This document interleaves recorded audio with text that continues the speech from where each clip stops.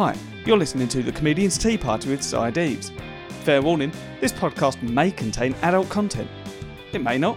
I don't know. I never really have a plan. So let's listen on and find out.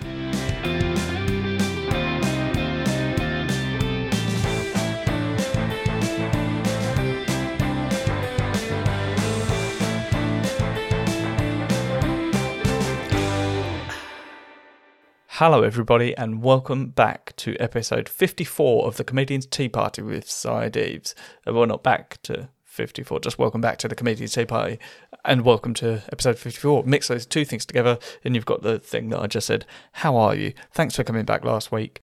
It's been delightful.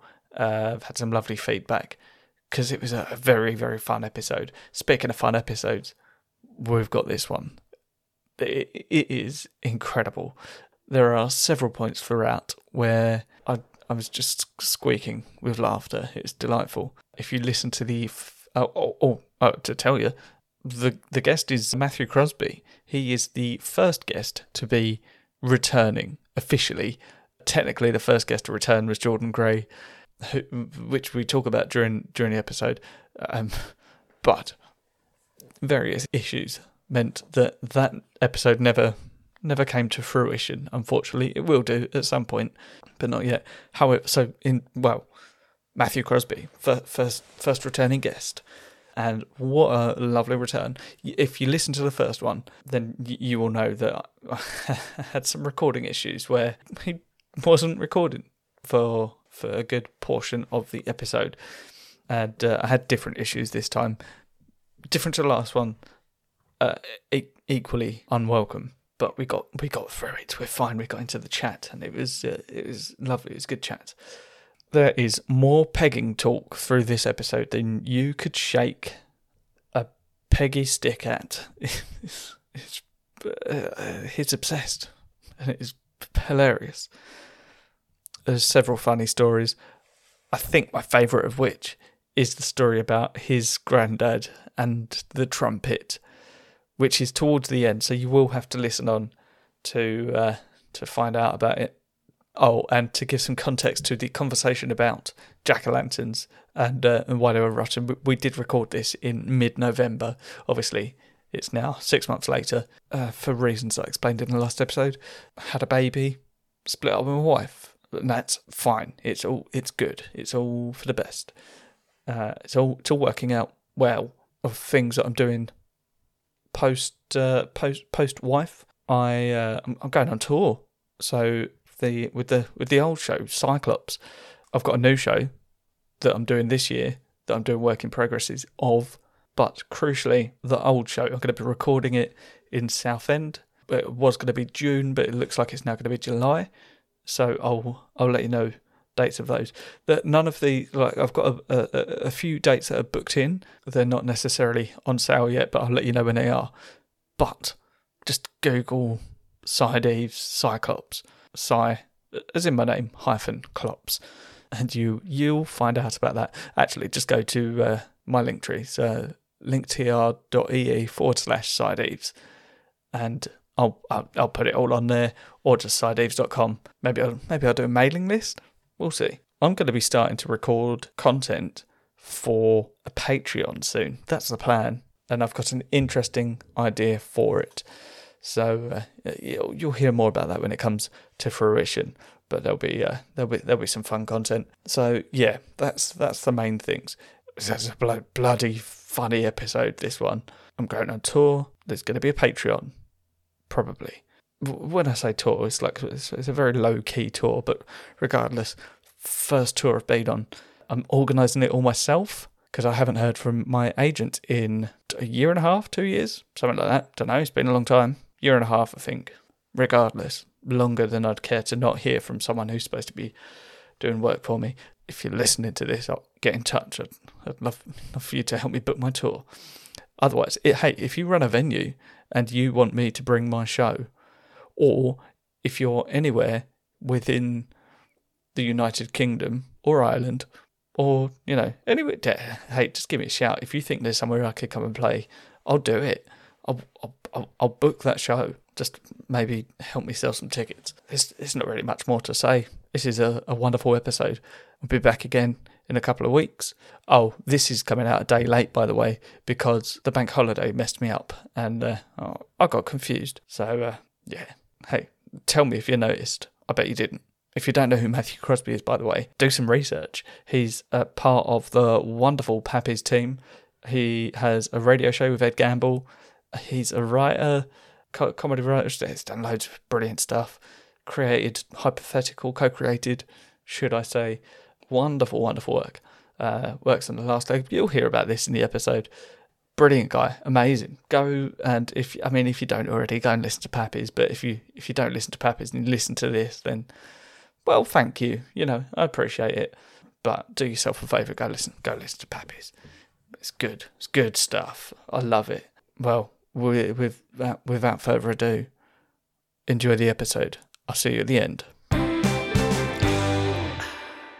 I'm having a morning of it. My cat's disappeared, so that's fun. Oh no! Yeah. Oh no!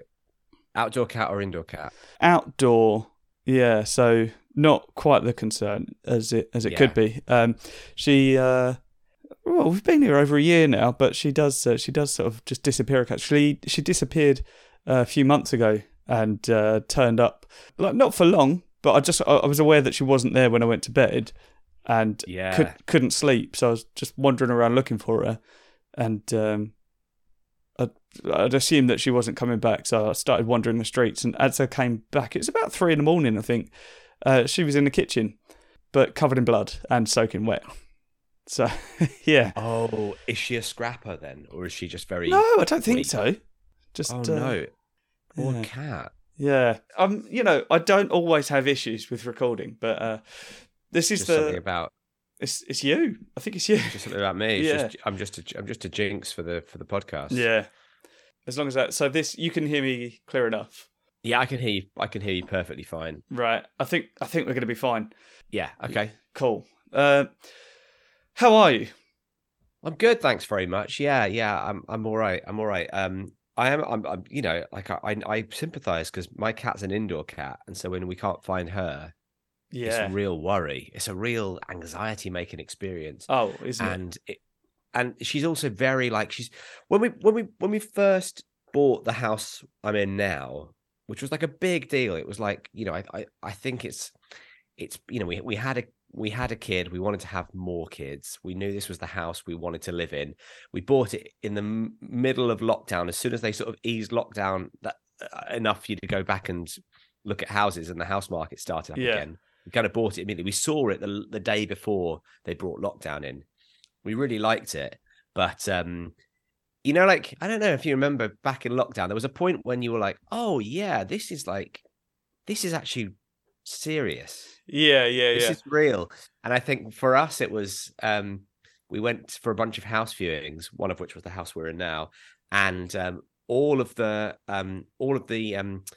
estate agents were wearing masks and gloves, and you had to sanitize your hands before you went into the house. And once you went into the house, you couldn't touch anything. So you couldn't open a cupboard or anything.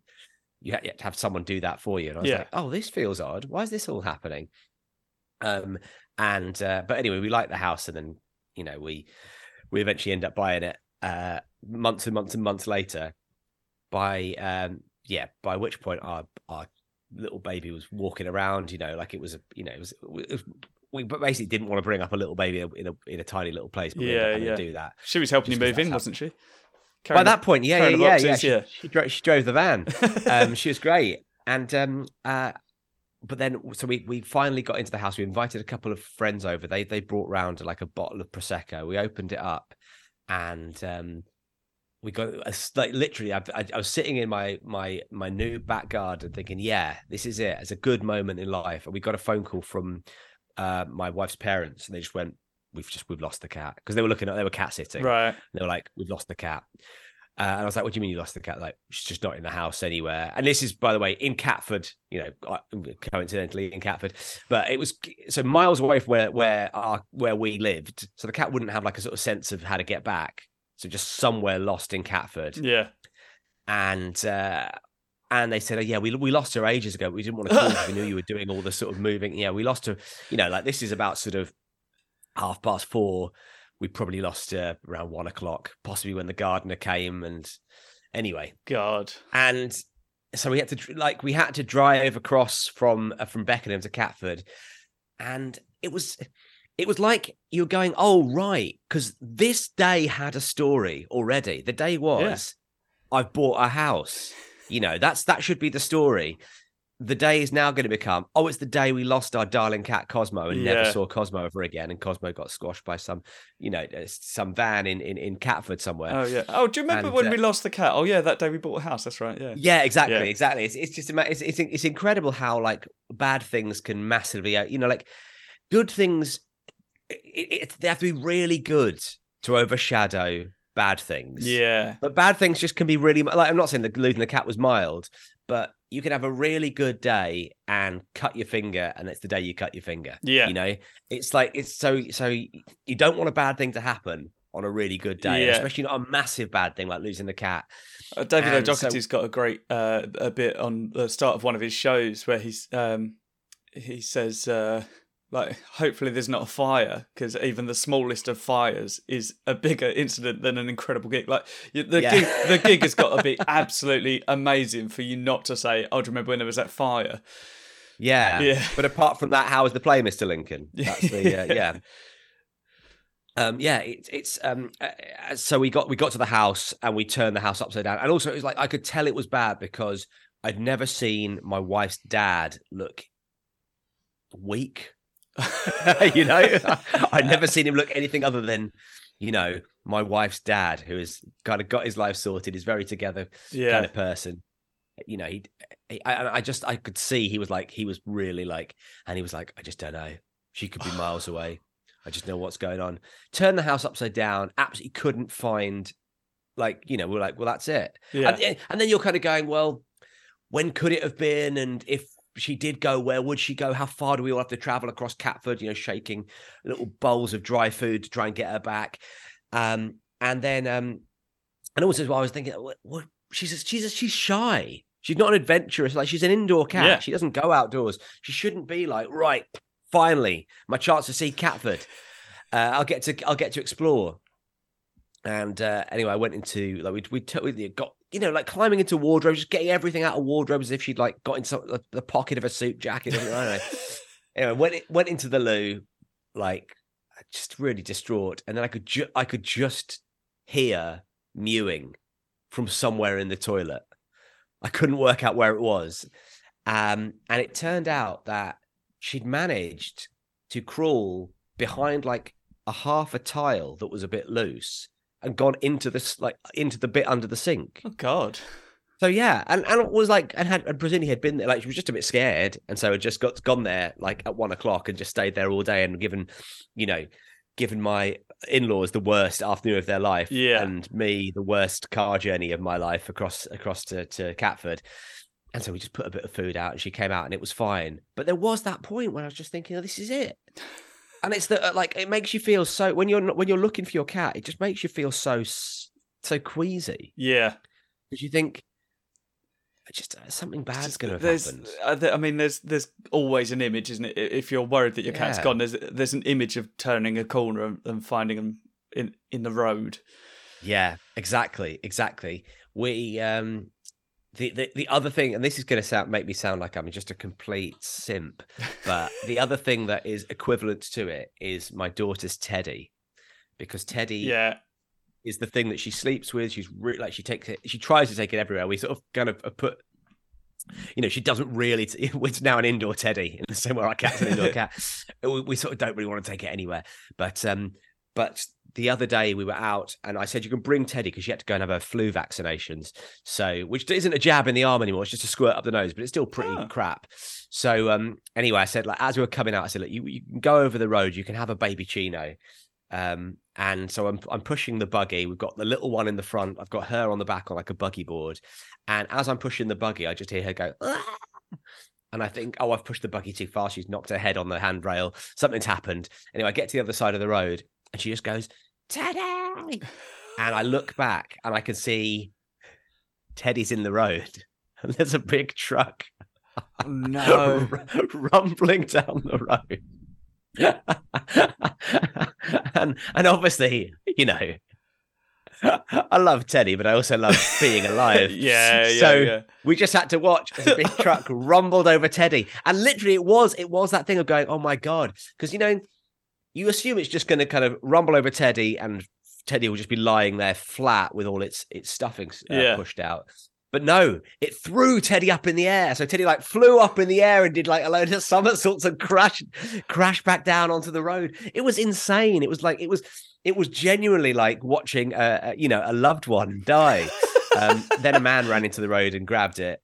Because obviously, if I was still holding on to both of them. If I stopped, they would have rolled into the road as well, and that's far worse. I mean, you made the right choice there, I would say. I made the right choice. It's very much the the moral quandary where you can see a train traveling towards 10 people.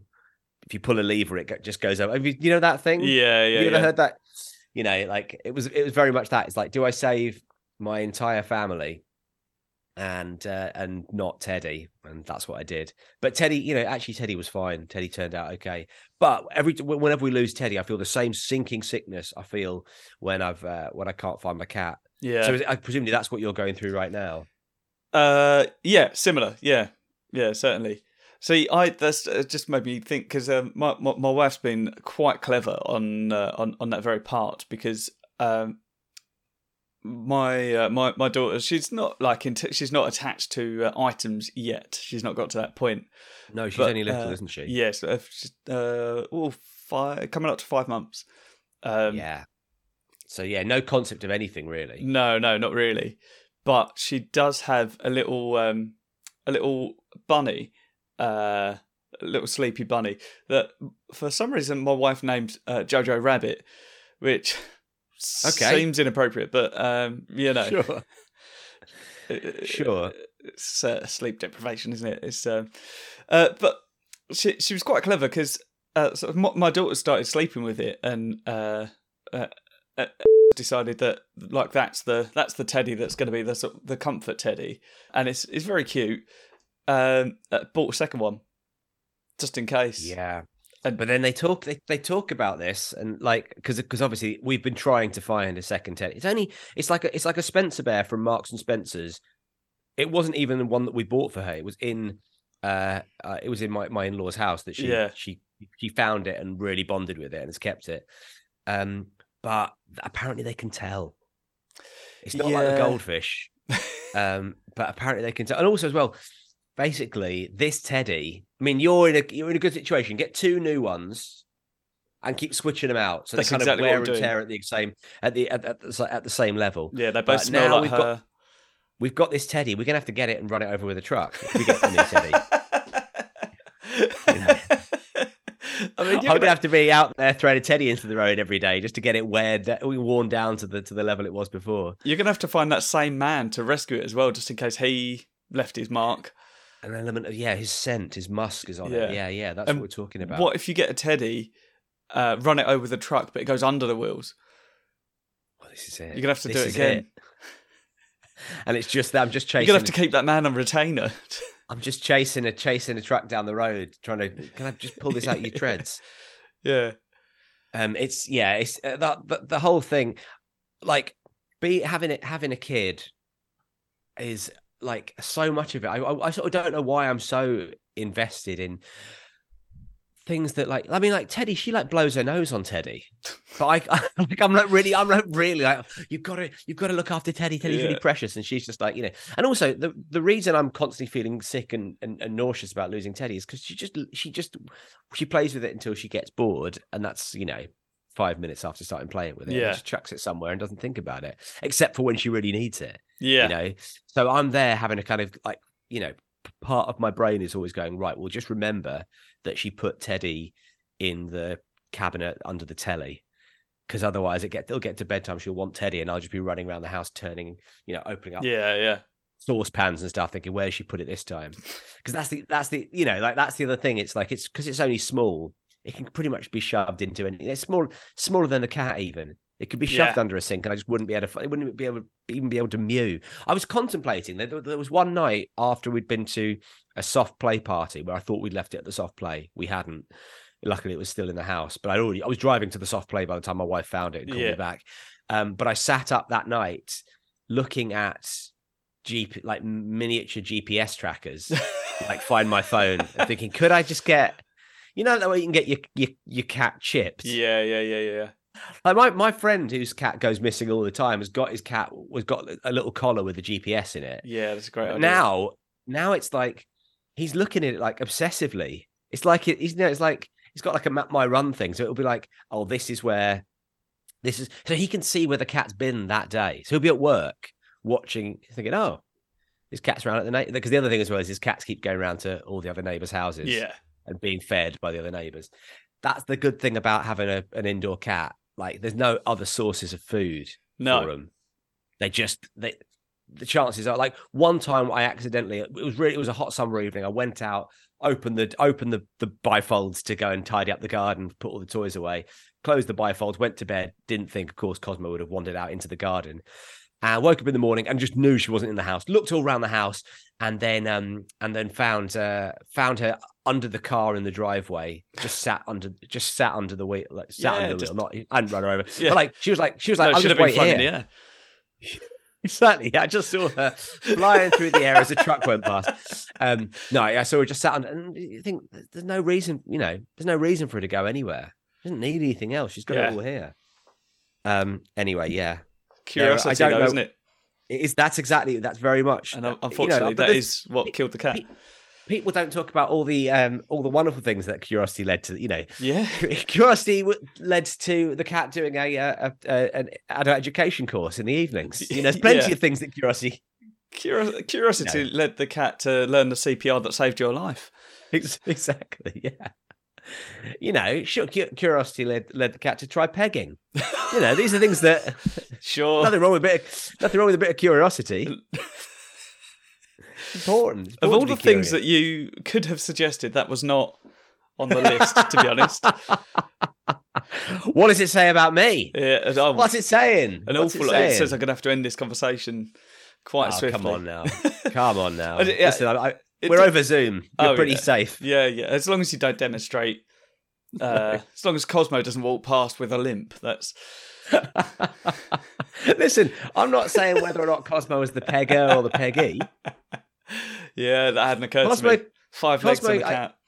Cosmo could have said, look, could you please, in her mewing communicative way, could you please buy me a small little strap on that I can wear and then when I go out in the back garden and then get on the fucking floor.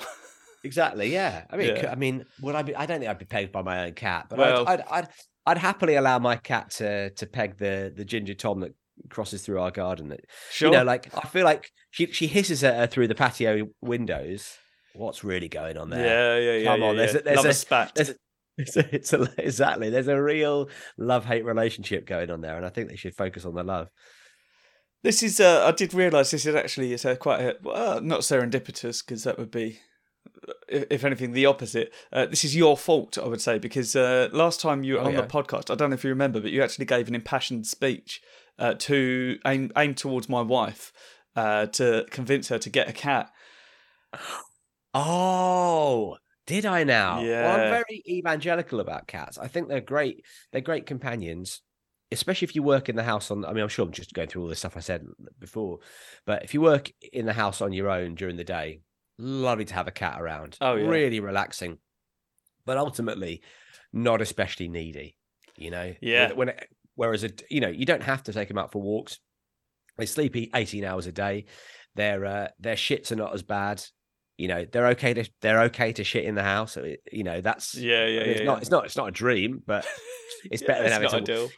It's better than on a rainy day like today, having to go, right, the dog needs to go for a poo. Let's wander to the nearest bit of grassy area. Yeah. I think they're great. What's your cat called? Roisin. Roisin. Yeah. Named after anyone in particular? Connerty, Murphy? It's funny you say that, because my wife wanted the cat to have her own surname. And we were struggling to think of anything. So she's actually her full name is Roisin Connerty. That is that is the case. That's a lovely name for a cat. It's a wonderful name for a cat. I've got a lot of time for Roisin. She's a wonderful person. Crucially, not actually named after Roisin, but just has the same name. It's a coincidence, yeah.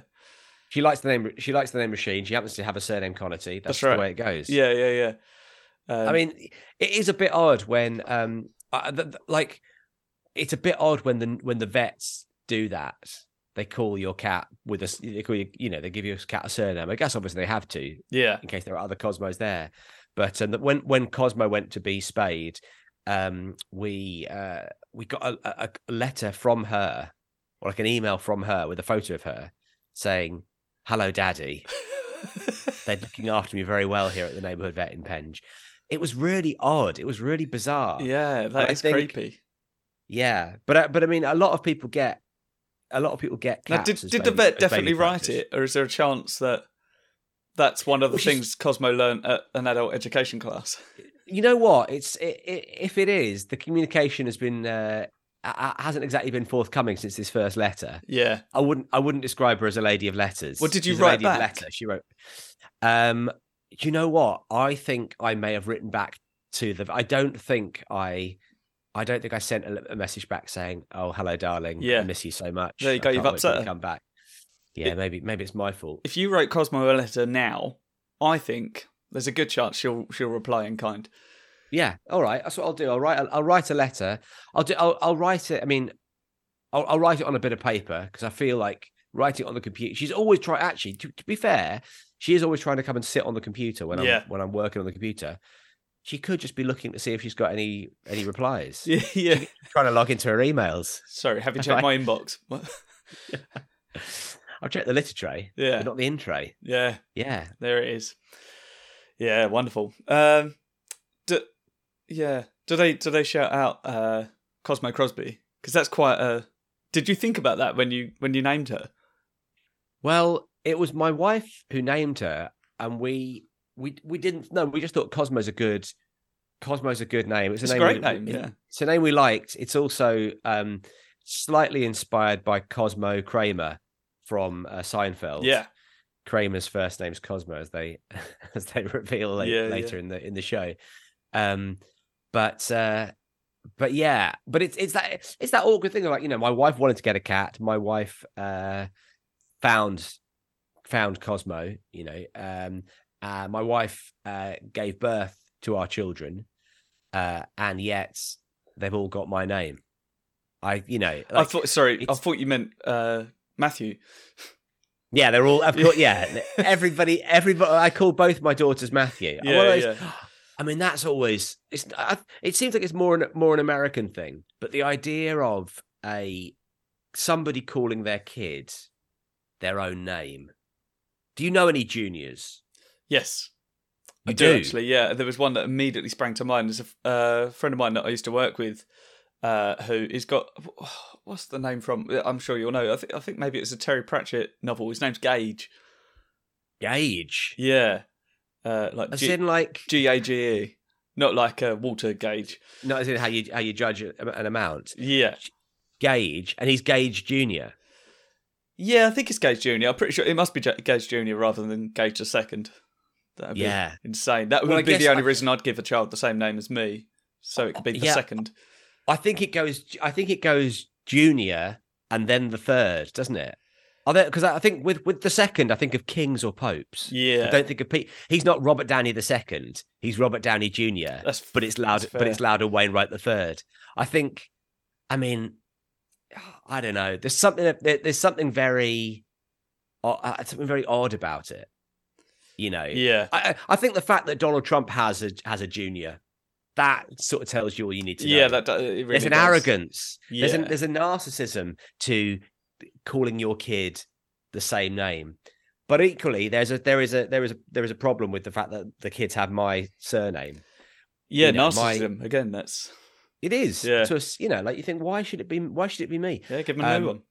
My friend, I've got a couple of friends I've got friends gone double barreled. Yeah. And the thing about double barreled is I like it, sure, but what then happens when your kids like when your kids get married, if they get married, Yeah, especially if they're getting married from another. Yeah, I think if two double-barreled people get married, are they quadruple-barreled? And then what happens when their kids? Because this is this is the precedent we set. If I want my kids to be Crosby Lewis or Lewis Crosby, then we're setting a precedent that lots of people are going to be taking up, and eventually down the line, you're just not going to be able to find a business card big enough to fit the number of names that people are going to have. I would suggest, just going by sort of the history and for want of a better example, the royal family, for instance. Yeah. If there are two families of double-barreled names that are getting together, I would say chances are they're probably related enough that they've got the same surnames. The same double barrels. Yeah. Yeah. So it's all right. Yeah, I hadn't thought of that. My friends went for like portmanteau. Yeah. Brand new surname portmanteau. Names. That's quite a popular thing at the minute.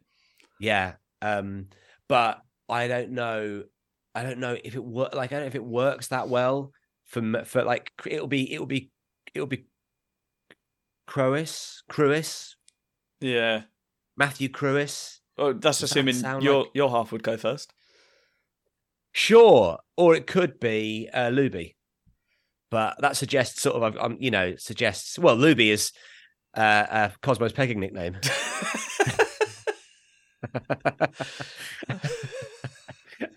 Cosmo Luby. Yeah. Greased up and ready for action. Yeah. That's awful. That's absolutely horrendous. Bad. So I think Crosby Lewis will keep it with that. Yeah, that's fair. We spoke briefly about the royal family there. That's my fault. I brought that up. But it did occur to me. So the last time that you were on, you're actually the first returning guest, technically. The first one with evidence, because Jordan Gray, who is a very good friend of mine. Do you know Jordan? I know Jordan. Well, I mean, do you know what? I've worked on shows with Jordan, but I don't know if we've ever met. Oh, really? But obviously, big fan. Yeah. Big No, fan. she's amazing, and I was with her on Sunday, no less. But I had her on for her second episode during lockdown. This was like the first time she came on. She was like same level as me, and that changed quite rapidly. She's playing the Palladium. Yeah. Sold it out. Incredible stuff. So, she's on her second, looking to sell out the second run of Soho dates as well, which is amazing. Yeah, absolutely amazing. And I can't sell a 50-seater in Cambridge, so that's good. Feels good. I mean, she's got a different demographic to me, to be fair. Yeah. She's fair enough. Yeah, I mean, I think compare and despair is what they say. Yes. Yeah. But so there's another friend of mine who she's doing some incredible gigs, and I said to her, how'd you get that? And she said, I had this contact and this contact, but crucially, Si, we're filling different gaps in the market. I was like, yeah, that's a fair point. That is. Yeah. Anyway, so Jordan was she was the first returning guest, and we reached the end of the episode, and it turns out my computer had malfunctioned, and oh no, but nothing came up on the screen because I had the video chat as like a full screen, so nothing came up to tell me that the recording software had stopped. Oh mate, yeah, we've not had a chance to re-record since because she's got busy. Yeah, she has. Yeah. She's always working. I'm sure she'll come back. Oh yeah. Listen, I've always got recording equipment with me, so if ever any chance you run into her in the street, yeah. And is she from your manor? Yeah, she lives just down the road. There we go. There we go. It'll happen. Oh yeah. I hope I've made you feel better. So much better. What's my point? Oh, yeah. Oh, right. Okay. I don't know. I have a really bizarre thing where I end up on podcasts where the host will talk about the other guests they will want to get on. I'm constantly going on. I'm constantly going on podcasts where someone will go, "You were on the last leg," and I go, "Yeah." And they go, I'd love to get that love to get that Adam Hills on. And I go, "Yeah, okay. Well, send him an email, see what happens. Good luck with that. DM him." Yeah, Because I can't say to him then, "Oh, I did this great podcast," because I don't want I don't want Adam Hills to go on a podcast and for the host to go, "I tell you what." You know Whoopi Goldberg, don't you? He goes, yeah, I know Whoopi. Yeah, well, I'd love to get her on. Because then like, what's that? Does he know Whoopi Goldberg? He does know Whoopi Goldberg, and actually, do you know what? To give Hillsy his due, we always assumed when he talked about knowing Whoopi Goldberg, we assumed he'd done some gigs out in Hollywood, and had been on the same bill as Whoopi Goldberg. In the same way that I might say, bloody hell, who could I say I know that I. Like Patton Oswalt, right? I've met Patton Oswalt. I've encountered Patton Oswalt. To say I know Patton Oswalt would be a real. It would be stretching the truth to absolute breaking point. Yeah. I've seen Patton. I've worked with him, and I've interviewed him, but he wouldn't. Every single time he says, "Who are you?" Yeah, exactly. Yeah. And absolutely quite right too.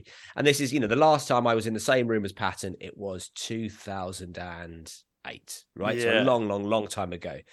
If I was going, yeah, I know Patton Oswalt. Anyway, that's kind of how we assumed it was with Hillsy and Whoopi Goldberg. Yeah. Then we're working in Television Centre one day. Oh, sorry, the London Studios one day, and they're filming this morning. And we're doing our little script read in the morning, and we hear a voice out the door going, "Adam!" And in wanders Whoopi Goldberg. No way. And she just had she'd seen him through the window and gone, "Oh, look, there's my friend Adam." So like, not in a, not even in the kind of like he ran down the corridor and went, "Oh, Whoopi, remember me? We gigged together." Yeah, she saw him through a door and knew him so well that she thought, "I'll go in and you know what? It was I felt good for Hilsey because. It really did prove we're in our minds. We were going, yeah, I'm sure he just thinks he does, which is a terrible thing. He's a famous person. I think he's we a famous all do international comedian, but you know what I mean. Yeah, you don't really know him. You did a panel show with him once, and you met him. They saw you again. Yeah, but he is genuinely mates with Whoopi Goldberg. But I don't want him to get on a podcast and have them go. Who else do you know? No, so I won't do that. So what I will say is if you could just get in touch with Whoopi through Adam Hills, that'd be lovely. I'd appreciate that. I mean, yeah, what I won't do is ask Adam Hills to appear on a podcast. What I will do is ask Adam Hills to ask Whoopi Goldberg to appear on a podcast. Very happy to do that. That's great. I appreciate it. No, it's funny that you say that because last time you were on, I mentioned that I had messaged Ed. Yes, and then you told him that on the air, and he said no. Well, there you go. At least you got your answer. If anything, that's better. Like if you know that the Holy Grail isn't out there, then that's good. It frees you up. Man. It frees you up to chase smaller fish, to rebook the fish you've already booked. That's right. Yeah. Yeah, no, it's an absolute joy to have you back on, should I say? It's a pleasure. No, of course. In no way a chore. No. I don't know why I made that sound like it is a chore. It's not. It's wonderful. No way a chore. Yeah. It's an odd choice of words. Oh, so, yeah, I was familiar with your radio show anyway, because I listen all the time, because I used to listen to, as I told you at the time, John and Ellis, which obviously became your show. And like I'd seen the first series of Bad Adults, but I'd not yet listened to any Pappy's podcast, should I say? For my sins. Since then, I've not completed it yet, but I'm working my way through. Oh wow! Good for you. Thanks, man. Yeah. No worries. It's an absolute joy. But it's in no way a chore. No, absolutely. So, do you know, it is probably it's the only podcast that no matter what mood I'm in, because sometimes, like I always listen to podcasts when I'm driving to gigs, and I listen to a lot of different podcasts. So like that's why I've not got through to the end yet, but I listen to loads, concurrently, and but if I'm sort of driving, no, I can't decide what to listen to. Pappy's just every time. It's Oh, that's so kind. There's nothing worse though when you start a podcast and you're driving and you're like, this is not working for me. I'm not like, especially if it's like, sometimes I think I've got a long car journey. I'll listen to like a brand new, like not necessarily a true crime podcast, but a sort of a documentary storytelling podcast. Yeah. 6 episodes long. I'll queue them all up, and either it's boring, or more likely, I just can't focus on who all the characters are. Yeah. I find the first episode. I basically have to listen to the first episode of every true crime podcast 5 times. Yeah, because I can't hold in my head. You have to start making like like flow charts. Yeah, I do. I do. I end up like that Charlie Day meme. Yeah. I have to, and I have to lean really heavily on if they say, like, there'll be some podcasts where they'll say he looks a bit like this person, or they'll do I often think this as well. Like I don't know if you listen to any of the kind of Dateline podcasts, the Keith Morrison podcasts. No. They're quite schlocky actually. They're like they're there's this guy he's got this incredible voice, and could it be murder? It's like that kind of thing. He's got that kind of voice, and every time you meet a new character, he gives a description of them in not necessarily the most flattering way. Right. He'll describe them, like he'll sort of describe them as, looking older than their years or whatever, or, with grey thinning hair or whatever, like this sort of thing. And you go, come on. Their brother's already been murdered. Do you have to say they look wrinkly and old as well? Just list some of the nice things. Just list some of they must have some inner beauty, surely. Make it a compliment sandwich. That's exactly, yeah. So you have to lean really heavily on the descriptions that they give, or go like, right, I'm just going to picture this person for this, but yeah, then you're driving along thinking, I'm not getting into this. And then it's like, well, when can I'm on the motorway now.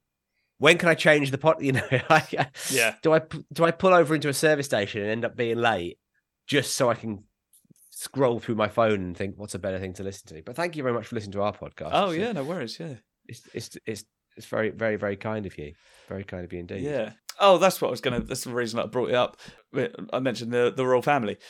We come back. And there was, I think it was the day after the Queen died. I was listening to an episode of Pappy's, and I'm pretty sure it was Parry said something about having sex with the Queen. And sure. I can tell you now, that's not how she died. No, but I did just out loud to myself say, "Oh, that's poor taste," and then thought, "No, well, it's a different time, wasn't it? So it's fine."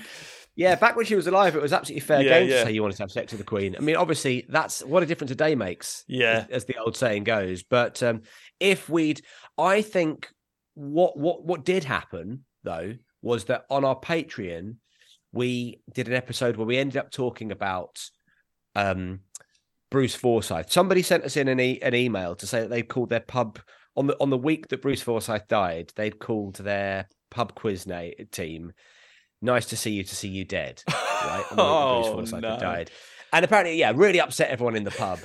And Tom leapt to our friend's defense, the emailer's defense, to say, "Look, if they've had a good life, if they've had a long life, you're allowed, if somebody, like, the amount of time before you can start making jokes about their death is entirely dependent on how long their life is. If they live to be in their 90s, you can start making jokes straight away. That's totally fine. Obviously, if they die in their 50s, then you maybe a little bit more of a sort of period of solemn contemplation.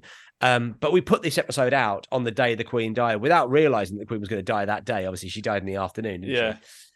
So the episode went out, but to people who weren't quite, like, you didn't see when it had gone out and compared to it. It seemed like we've gone like, oh, here's an episode just saying you can make fun of. But I also think totally fair. People went so far into the world of, like, this is the most. There was someone on the news saying it's the most important historical event of all time, and you go, come on now, come on. No, it's sure it's important, but is it Yeah, more I'd say important than? I think it's the least important thing she did. Yeah. I'd say dying was the least important thing she did, really. Yeah. Like, it's sort of like, it's significant for coins and stamps and Charles. Yeah. But It's not inconsequential, but it's there are other things that she'd done in her lifetime that are probably the things to talk about. I think it would have been important if it had brought about the end of the monarchy, which I sort of like. I mean, it could still happen. Oh, sure. It definitely could still happen, but it did feel a little bit like we were going to go, well, we've had our fun, right? Yeah. We've had our fun with the monarchy. Let's move on. It's not what it used to be. It's not what it was in 1952. Let's just go. Let's move on and try. Charles isn't going to war on horseback, is he? So no, exactly. Just like the Queen did. Like the Queen did, yeah. But yeah. People did go mad, and for me, as a dad of two under 3.5-year-olds, the tricky thing was, because people went so crazy about respect and how respectful you have to be, and as a mark of respect, that every single shop and every single place closed. Yeah, everywhere closed, and you sort of went, I get why that's happening. It's because Sainsbury's don't want to be the supermarket that gets an article written about them in the Daily Mail. Where's their patriotism? Where's their respect? How come they're open on this day? But like, it meant a bank holiday, so the nurseries were closed, where we couldn't do anything. Yeah. We were just stuck in the house. We couldn't, we couldn't do anything. Luckily, I think iPlayer was certainly still working, so we could use iPlayer. Disney Plus didn't close down as a mark of respect, but like children's zoos were closing, and you're like, how can that be? Is it disrespectful to go to a children's zoo on the day of the Queen's funeral? Yeah. It can't be. That's right? What everyone said was that she had an incredible sense of humour. So, like, don't cancel the comedy gigs, because exactly. She would have loved it. She was she opened half of these places. Yeah. She didn't go like, I now declare this supermarket open except if I die, in which case it's got to be closed for 24 hours. No. She was like, in you go and buy some frozen peas and have a nice time. Yeah. She didn't write in her will, if I die, I want everyone to starve for a day. No, so exactly. It was Centre Parks, wasn't it? Said that they were going to kick everyone out for the day. Yeah, Centre Parks got themselves into real trouble. Yeah, because they had, that's the thing as well. If you've got people, I wonder what other hotels did, like, normal non-family hotels. Because what can you do? You can't say you've got, you can't, because also that what are they saying? You've got to go, you've got to leave, drive home, drive back. You can leave your stuff in the chalet, but you've got to drive home, drive back, sleep at home. Like, because if they're saying leave and go and stay somewhere else, then they're acknowledging that other hotels are open. So you might as well keep yourself, Yeah. Bizarre. Have you? You're probably not quite at the stage yet where you're taking the family to Centre Parks. No, I've never been. It's I'd not been until this year. Yeah, early this year. We took the kids, and it was really hard work. Yeah, they were just too young. But it was a lot of like, it was basically like real, like my daughter was really overstimulated. Right. Could also, like, she could climb out of the bed she was in, because obviously it's a bed. Sure. She was able to climb out of it, but she'd been in a cot previously, and so she was able to leave whenever she wanted to and just wander around. And so she didn't really sleep for the entire 4 days we were there. And everything is sort of designed to amp kids up. Like everything is like, come in here and have a Coca-Cola and have an ice cream. And, and then we're going to go to 10-pin bowling. And then there's an arcade. And, then there's a really crazy swimming baths. And like nothing seemed to knacker her out. Everything just seemed to kind of make her want more. Well, no, because she didn't want any of it. She just wanted to sort of basically like she just wanted to run around and cry and throw herself on the ground. And like, we all want to do that. This is the thing I was talking to with my wife about, like how you've got to be quite understanding of little kids, because they're only doing exactly that. They're only doing what we all want to do. Yeah. You know, like the number of times, let's in the same way we talked about, like, starting to listen to a podcast and just go, I don't want this. Yeah. But there's we've just got that part of our brain developed that goes, right, well, you can't just throw a tantrum and, pull the car over and throw your phone out the window, which is what you want to do. You go, okay, well, I'll persevere with this, or I'll find a reasonable place to stop. And you go and you order food and you don't like it, and you go, well, I've just got to eat it now. Yeah, you've got it now. You've got it. You go, that's you do. The kids just don't have that bit of their brain. If anything, it's must be amazing. Yeah, must be great to be like, you know what? No, I know I literally said 30 seconds ago that I wanted a bowl of Cheerios. Now I've seen these Cheerios, I decided I don't want them, so I'm going to chuck them on the floor. Yeah, and you can deal with it. You just got to be a bit, sympathetic to it. That would be delightful. I'd love to say that I'm going to try to live like that for a bit, but I don't think it would go down well. No, I think if you're looking for a really quick way for your wife to leave you and take the kid and the cat, that's it. That's the one. That's the way to do it. Yeah, just start throwing your toys out the pram. Yeah, literally just throw a plate at the wall and shit my pants. Yeah, exactly. I mean, obviously that's pretty much what Kevin Spacey does in American Beauty. Yeah, he makes it look like fun. Sure. But you can't behave like a toddler. No, shame. It's a shame. I mean, since you were on the first time, we've met in person now. We have met in person. Yeah. We met at Jeff Rosenstock. We did indeed, which is one of the more interesting gigs I've ever been to.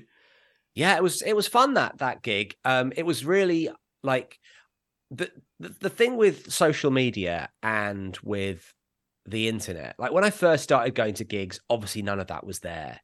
So when a band arrived in your town and did a gig.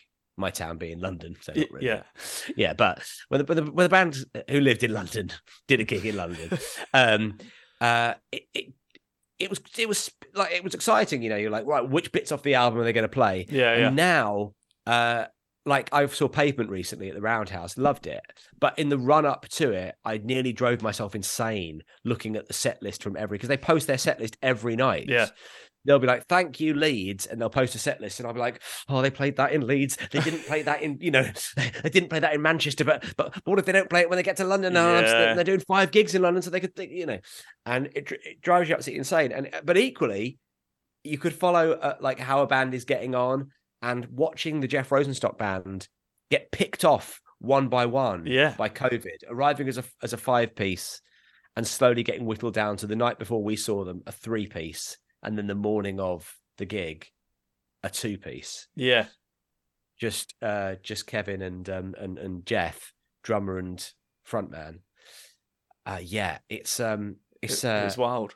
It was absolutely a wild ride. But one of my favorite gigs I've ever been to. It was incredible. It was so good. And I think we said that to each other at the time when we ran into each other. Of like, no one else is getting this. No, it's totally unique. It's the absolute definition of a gig where the act isn't just coming out and trotting out what they did in Leeds the night before. Yeah. It really is. This is, that all the other, obviously he came out and did half an hour solo with an acoustic with the audience kind of singing the other instruments. Yeah. Just kind of, spontaneously singing the brass parts and everything else. And then he brought out a bunch of other musicians from the other bands who were supporting him, who all seem to know enough. Yeah. Like, this bassist has learnt 3 other songs. We'll do three with this bassist. And then this guy is in another band I'm in, so he's going to sing a couple of songs. And I loved it. Yeah, it was incredible. I thought it was so good. And it felt really, really like... And I think the fact that I knew the story that led up to it was brilliant as well. Yeah. Because, like I was texting my friends who were going, just going like, what's going to happen? Like, you go like, the keyboardist, he can't do it. That's going to be hard. There was a point when it was just John, Kevin and Jeff. And you're like, well, that's the band, isn't it? It's the drummer, the bassist, the guitarist. That's a punk band. You can see a punk gig. They can do that, yeah. Yeah. And especially because John DeDominici is like, has always performed with him. He's just like, they were in Bomb the Music Industry together. It's like they're a unit. Yeah. But then when he got COVID, you were like, how's this going to work? But I really enjoyed it. I brought my friend along who didn't know your wife. I brought my wife as well. Yeah. But I also brought, it was a group of us, but I brought a friend who didn't know him. Right. I thought you were referring to your wife as your friend.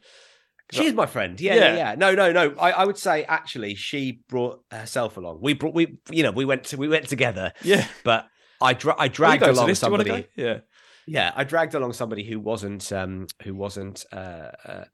didn't know Jeff Rosenstock at all. And after the sort of first 20 minutes of him playing, I said, "What do you think?" He went, "Yeah, I like him. He sounds a bit like Olaf the Snowman from Frozen." And I was like, "Oh yeah, he does a bit. I never realised." There is something of the Josh Gad to him, but yeah, I think it's. I mean, I sort of wonder if that is the best gig to bring someone who doesn't know him at all.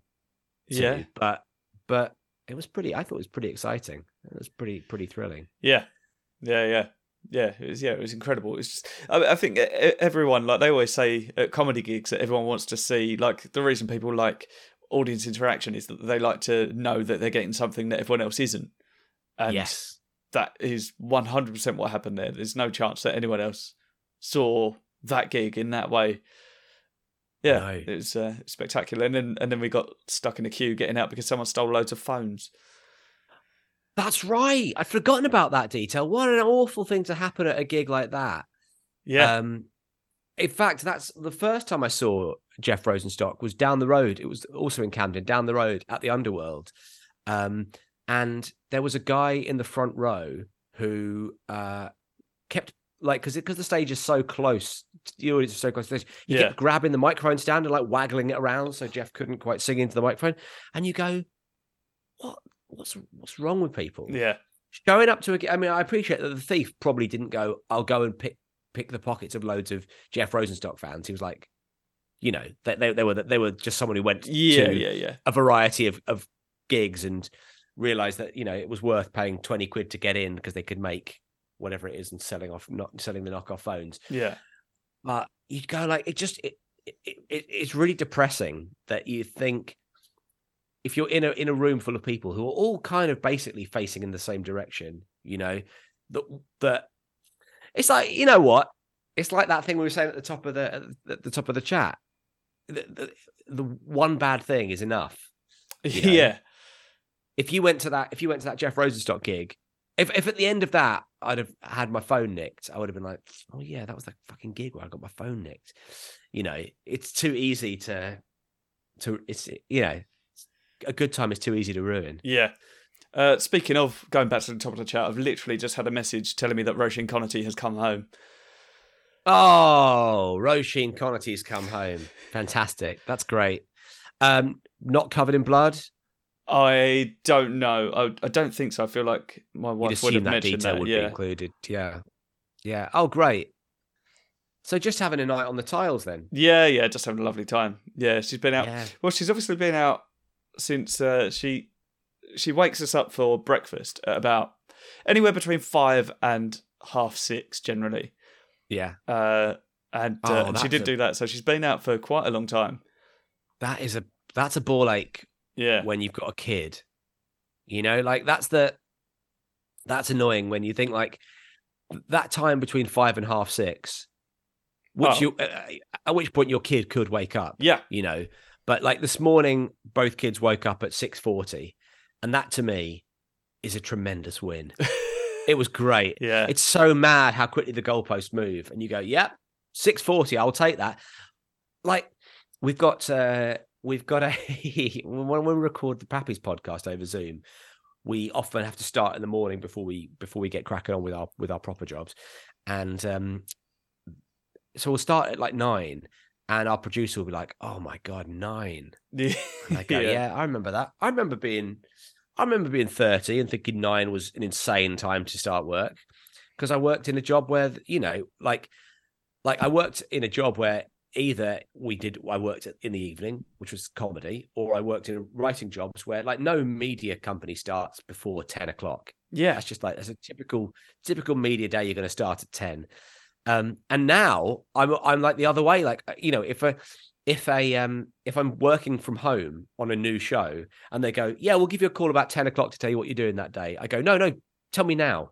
Tell me tonight so I can start working at 8 because that's when I'm free. Yeah. I don't have 2 hours just pottering around the house going, well, this is time I could use at the end of the day. Yeah. But yeah, it's so mad. And like now, oh my God. I heard this joke about someone talking about being old. Oh yeah, it was Bruce McCullough from the Kids in the Hall. He put this on Instagram from his show, and he said like, I'm old, I'm getting old. I know I'm old because I wake up in the middle of the night and it's 11 p.m. And I was like, yep, that is me. That's absolutely I totally 100% relate to that because now, the kids go down at 7. Yeah, I'm down at 9:30 if I can, between 9:30 and 10. And I sit there, I sit there in bed and I read my magazine, and then it gets to 10 o'clock and I go, right, that's it. I've got to call it a night. Yeah. So actually, 10 o'clock to 6:40, I'm sleeping nearly 9 hours there. That's amazing. Time, yeah. Yeah, I'm sleeping more than the kids need to. I ought to do that. I know I should do that, really, but I still I go to bed at midnight. Well, I can't. It's a bit late do it anymore, man. But bizarrely, so I've just started working freelance now as a copywriter, which is delightful. Which means I get to work at any time that I want. So I've started work at 7 a.m. every day. Why not? Yeah. Why not? Guess how much done.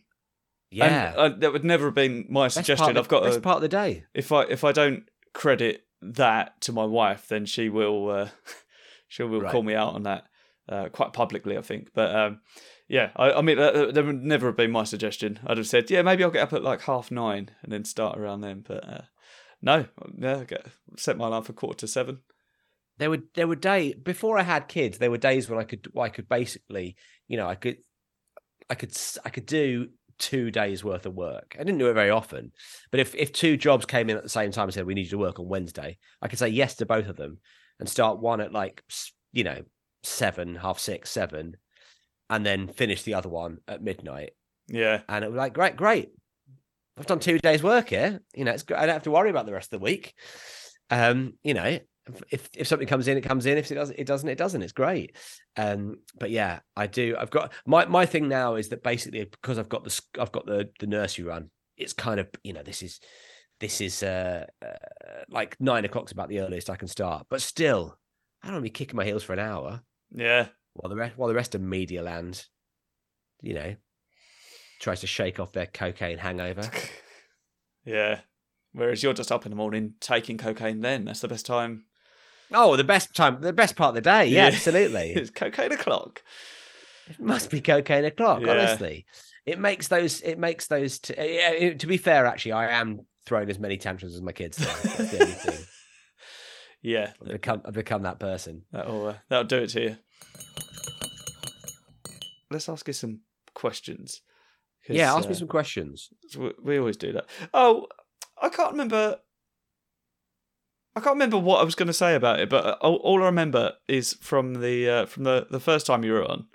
I've written something down, and I can't remember what that's in reference to. I'll tell you what. It's a weird question. Read it out and let's see what we get. It's specifically for you. I've saved it as a note on my phone under the title "Questions for Crosby." Okay. And it's just the one. And so it's question for Crosby. Yeah, rather questions for Crosby. Well, actually, there are 2, but it does say question. And I assume this is something to do with. I'll tell you why I wrote it down and thought about it at the time is because I thought we were recording last week, and this would have made more sense to me. But obviously, I ended up getting new carpet and flooring, which is lovely. It's fine, but it's somewhat pandemonium in the house still. But I assume there was something that happened on a Pappy's podcast where you were talking about licking gravy off a dog. Yeah, it does ring a bell. It does ring a bell. Why are we talking about licking gravy off a dog? I don't know. But it. And wait, was that not Didn't we? Did I not talk about this on the Radio X podcast on Sunday? You may have. Alex Horn got a Yeah. He got didn't he get a dog hair in his spleen or something?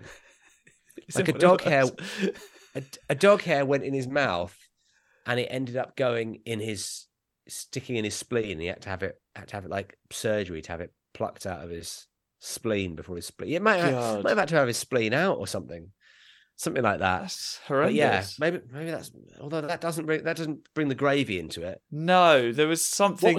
What was the question, or was the question just licking gravy off a dog? Well, for some reason, I've written down: would you lick gravy off a dog? Because I think there was something about I feel like there was chat about gravy and licking it off of various things, and I think I just conflated those two things. And right, let's think about it. I had gravy last night. I had bangers and mash, so I had some gravy last night. Would I lick it off a dog? I don't think. Well, I certainly wouldn't lick it off a dog I didn't know. Yeah, sure. Would I lick? You know what? I don't think I would lick anything off my cat, and my cat is the closest animal to me.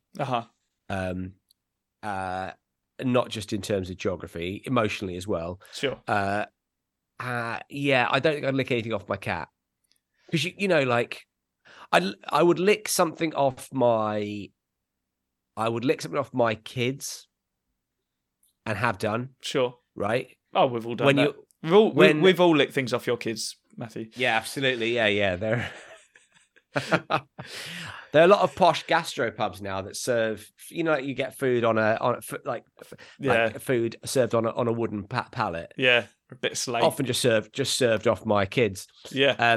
But yeah, I that becomes a thing that that's like Starbucks, isn't it? When you take your own cup in, you get a discount. Yeah.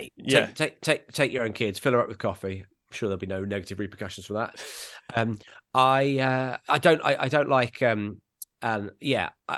I've got no problem. I've got no problem with licking stuff off my kids. Yeah, because you just have to.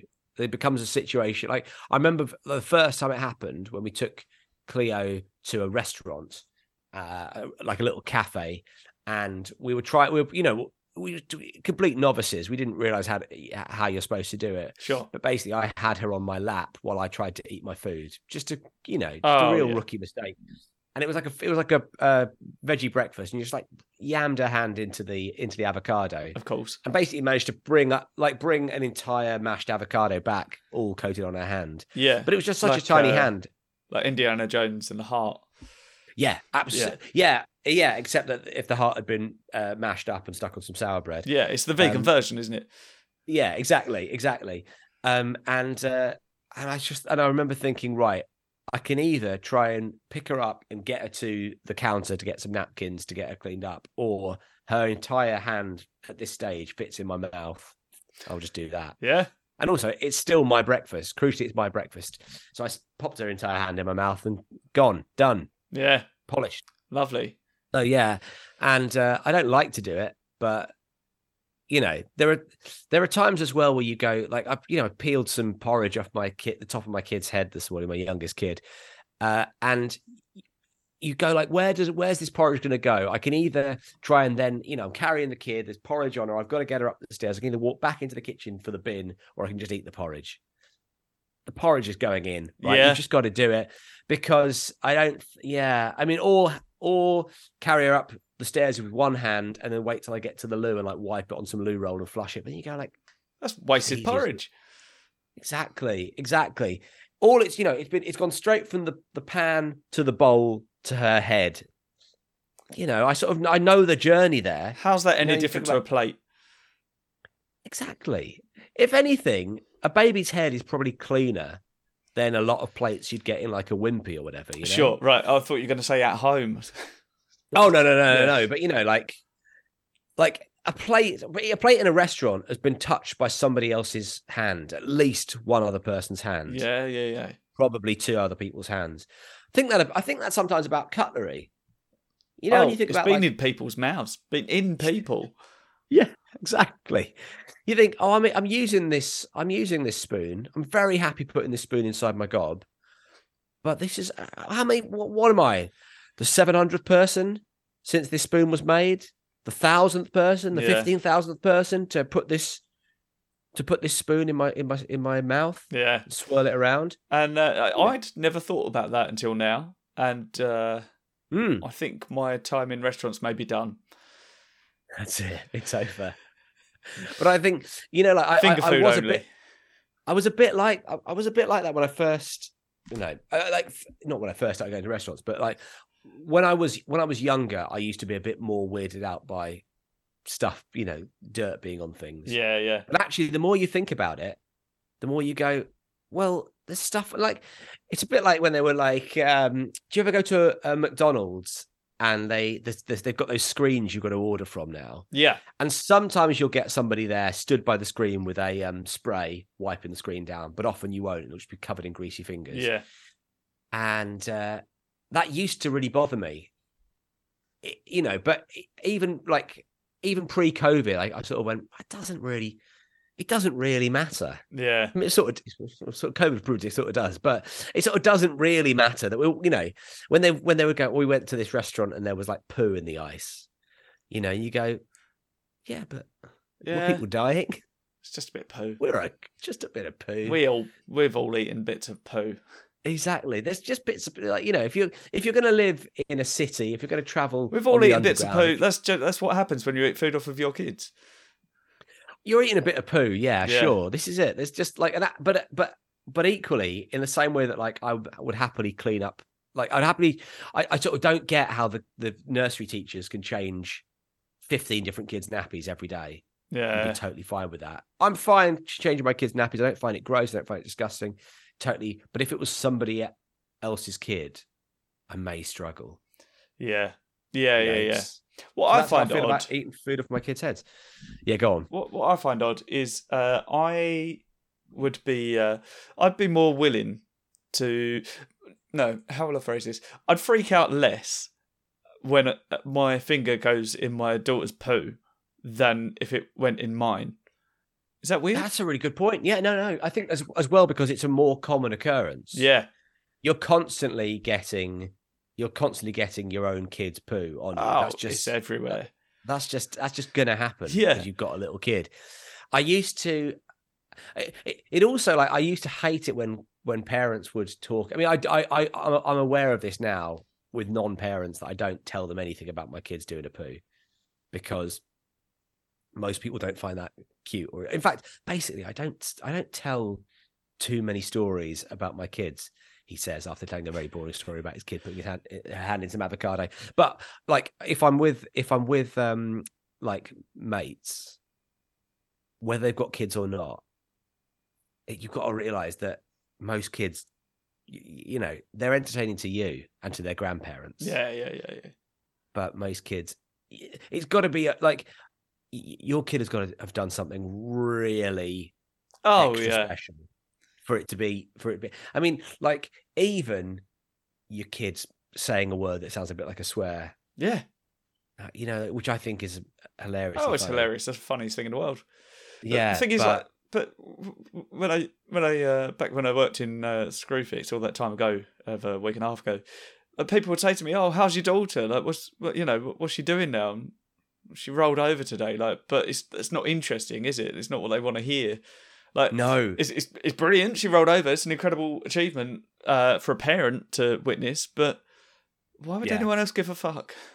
Yeah, it's mad that they ask, "How's your daughter?" Because we so rarely get asked how our kids are. Yeah, by especially by people who don't have kids.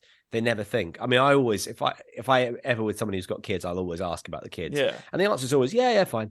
But you know, or it'll be something exciting like, "Oh, they're in A&E last night." Yeah.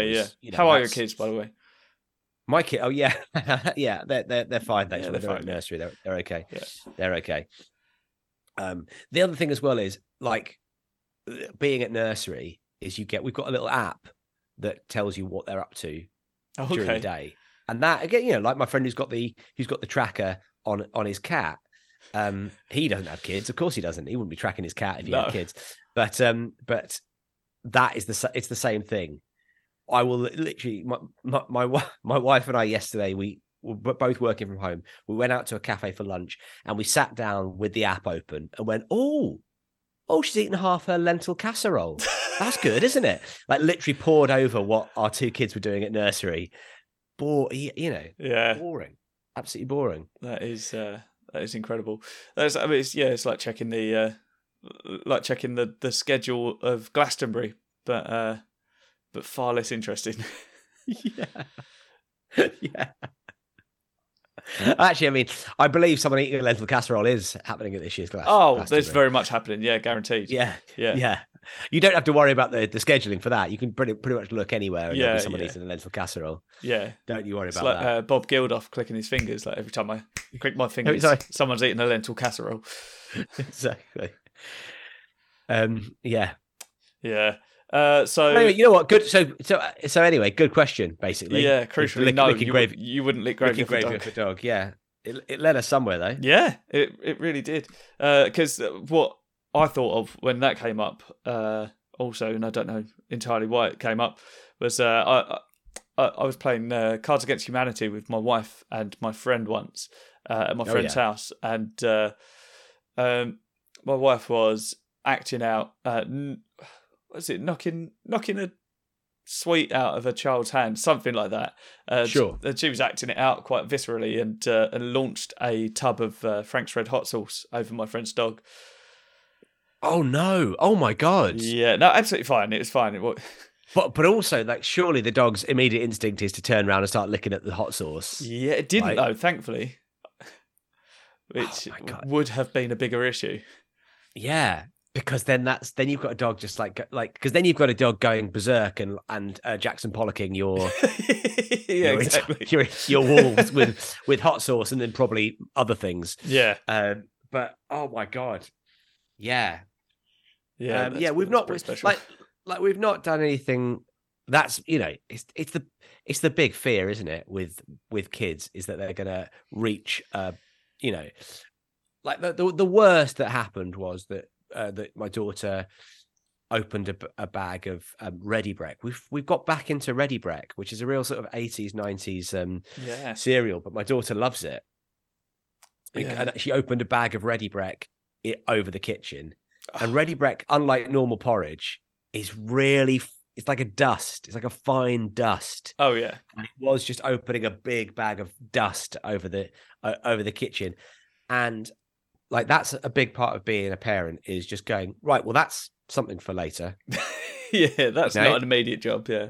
Yeah, that is, it's big and it's bad. And if there was anything, like if there were other people in the house, that would have to be an immediate situation. But now it's just, I'll get you out the house. I'll get you to nursery. I'll come back and I'll deal with the chaos. Yeah. And just hope the cat doesn't go in it. Yeah. Yeah. In either sense of the term. Yeah. Maybe put a bowl over it. Sweep it. Oh no, this was like half a kitchen. Right. It was like, you know what? If I've been trying to kind of create a sort of Santa's grotto effect, it would have looked pretty decent. It wasn't like she just because it hits the ground and like mushrooms up. Like it's like it catches the air. Yeah. It was quite something to see. Wave. It was like cascading like sand dunes across the kitchen and covering every surface. But you go, well, look, I could sort this out now. Yeah. And we're all going to be late. When I was a young boy, there was a post office at the end of my road, and we knew the woman that worked in there. She's a lovely woman. I don't know why I told you that. It's not particularly relevant to the story. But I was... You're painting a picture. You know, I don't have the attention span for these sort of things. So no, exactly. I'm now imagining a lovely woman. Yes. Who runs a post office. Lovely little Indian woman called Vivian. Great. Picturing Viv now in my head. And we called her Viv as well. She was lovely. Of course you called her Viv. You're familiar. And she called me Sam. It was great. Right, okay. But at least she called you Sam every time. It was consistent. Yeah, but there was a boy called Sam correct. that lived down my road, and she called him Simon. So it's there we go. Yeah, it's fine. A nice name swap. But not every time. I don't know why I said that. I went in there once, and there's just memories of sort of sad things that have happened in your life that just stick in your head, and like every time you go to do a similar thing, it will reoccur. I bought a bag of Skittles in there, and this is back in the days when Skittles were in bigger bags. Oh yeah, And before shrinkflation. Yeah, that's right. And it went everywhere. It's one of those. It's a tough bag. No. I pulled it, and I've never seen a burst like it. And I just sort of smiled and I left. Oh right, you didn't even sort of say, "I'll clean that up." You just let no. You let poor old Viv get down on her hands and knees and have to sweep the rainbow herself. That's right. Oh, no, I imagine she told me not to worry about it. Yeah, no, exactly. Of course. I imagine she probably gave me another bag of Skittles. Well, I mean, that's a crucial detail too. Do you imagine it or did it happen?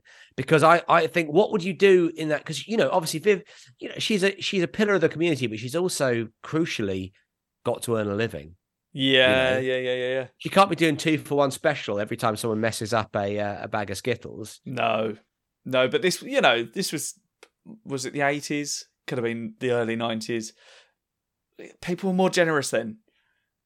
Do you think so? No. Do you think so? Do you think people were more generous? I mean, who knows? Don't know. Well, things cost less, didn't they?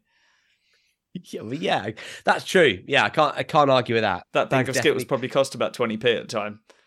Yeah. We're looking £2 now. What's 20p to Viv? Yeah. She's doing all right. She's running a profitable post office. Oh yeah, she did well. Doing great. Yeah, of course she did. Did you have a second question, or have we had it? No, that was. I can't remember. That's just the one question. I can't remember what I asked you last time. Is the problem? You know what? It's fine. You can ask me some of the same stuff, and I'll try and give answers. Try give new answers. Yeah. Yeah, they don't feel like I've given them already. This is a good one that I've not asked anyone before, so I know Great. This is a new one. What jobs would you make national service? Like things that would just make life better for everyone if everyone knew how things worked.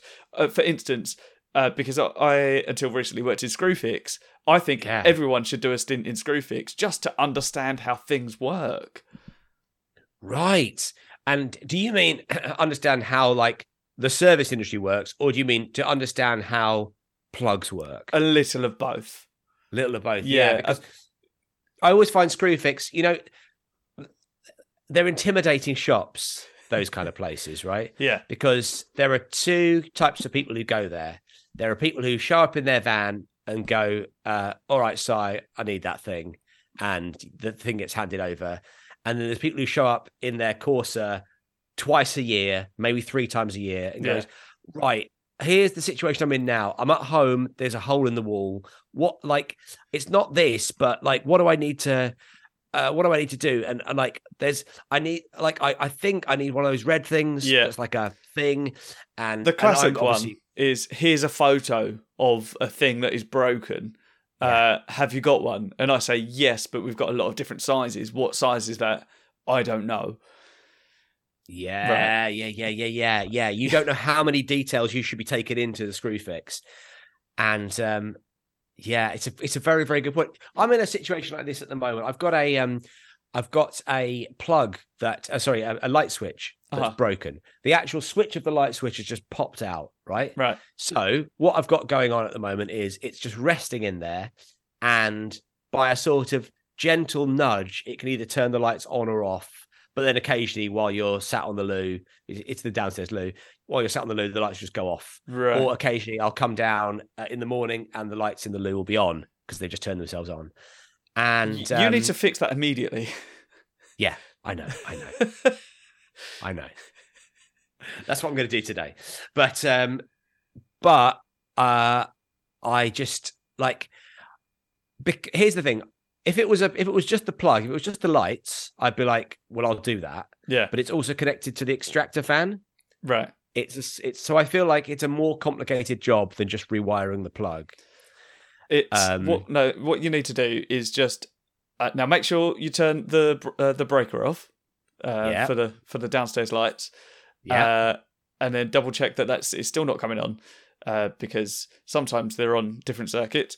And then just look at the wiring and remember what it looks like. Right. Take a photo even? But sure. Yeah. Yeah, take it in Screwfix. They don't need to see it, but you know.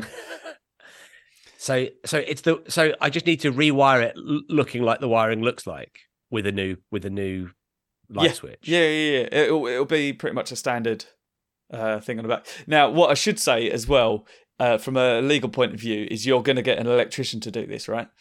Yes, of course. Yeah. Do you know what? Do you know what, Si? You don't even need to say it from a legal point of view. I'm not fucking doing it. I'm getting. I say that because technically you're not allowed to do that, but I would.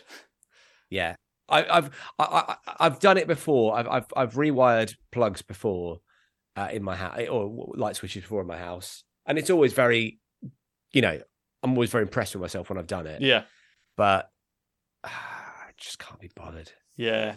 You've got to make sure you get the wires around the right way, because my dad did one in my old house. This was why I learned to do it, and it popped because he'd put the wires in. Yeah, that's exactly what I'm imagining is going to happen. You're going to have that moment of all right, let's see if this works. Click, and then everything in the house explodes. Yeah, and you go, right, well, I've actually caused. I may as well have just forked out the 50 quid call out charge just to get someone round to come and do it. Yeah. You know what? I'm going to call someone today because we've had it like that for months. That's dangerous. I know it's dangerous. I mean, this is the problem. This is why you need the national service. This is exactly it. Yeah. So, what jobs would you make national service? I think you can agree with me that Screwfix should be one of them. Are there any more? Well, I would say it's a tricky one. This one, because obviously it involves a duty of care. In a way that Screwfix doesn't. But I think I have a better understanding of the world from my few years teaching. So I would say, obviously, let's not replace teachers with randos off the street, because you're obviously imparting an education.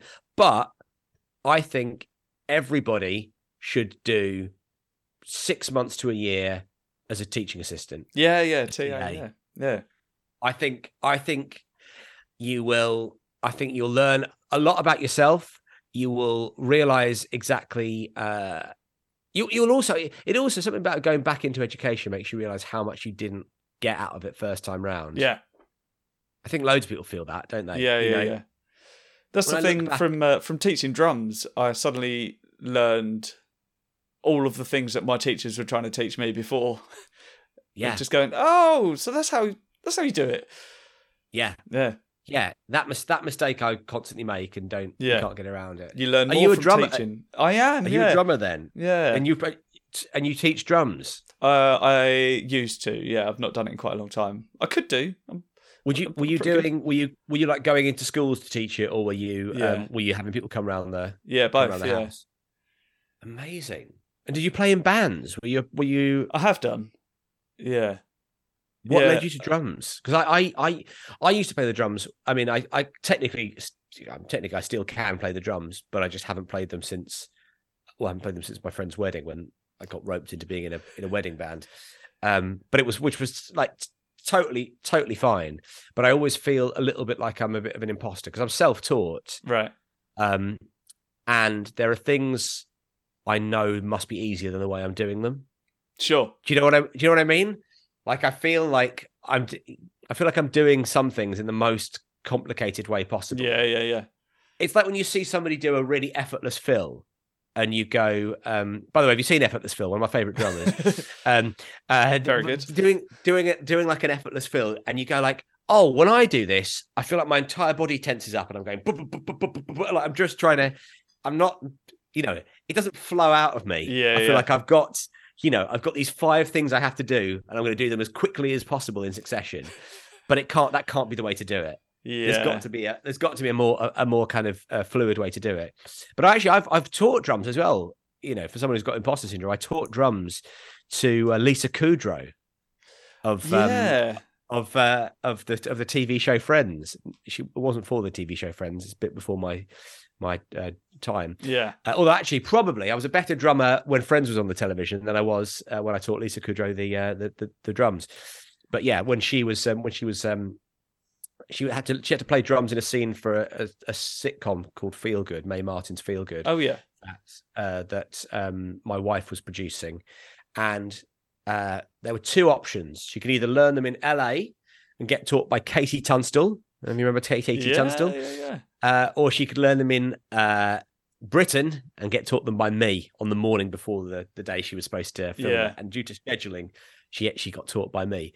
But one of the, like, it's quite an odd business, this, because you can be doing gigs in front of 4 people.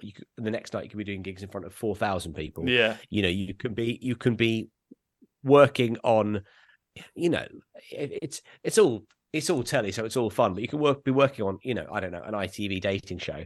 And then the next day you're working on, a kind of a big budget, lavish, shiny floor type thing. Yeah. That's the kind of the kind day of after that you're teaching trumpet to Jennifer Aniston.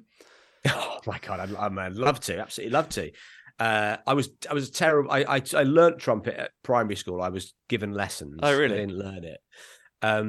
But yeah, I was talking to my wife about this the other day. Real memory popped in of, like, because we were talking about my daughter going to school and what instruments she might learn. And I remember there was a trumpet that sort of belonged to the school, so all the kids had a go on it, and you could have lessons with the teacher. Yeah. And I just couldn't do it. I just couldn't get I couldn't get that. Yeah. To make the noise. Yeah. Yeah. The old Satchmo. I could never get the old Satchmo going. So what I would do when I would practice the trumpet, I'd go upstairs and I would just sing down the trumpet, like my best approximation of a trumpet noise, like sort of like a kazoo. Yeah, exactly like a kazoo. Yeah. So I'd go upstairs and be like,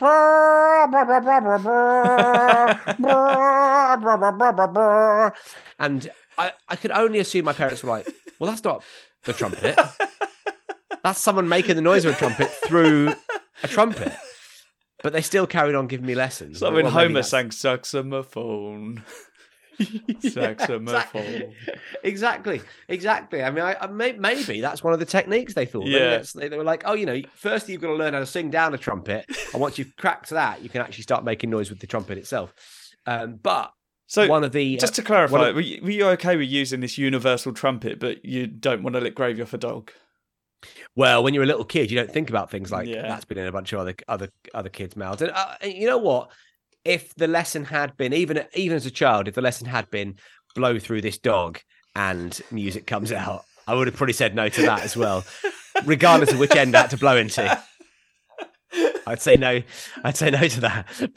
But I was so I remember then my granddad's. Sorry, I've just got an image of a dog's tail just going across your head as you play it through the arse. Yeah, what an image from pegging cats to blowing dogs. all of animal life is here, really. We anyway, my granddad, who was very ill in hospital. Remember this is a terrible. This takes a dark turn. I'm still laughing from the last story, not from granddad being in hospital. It's fine because it's a real weird insight into my psyche.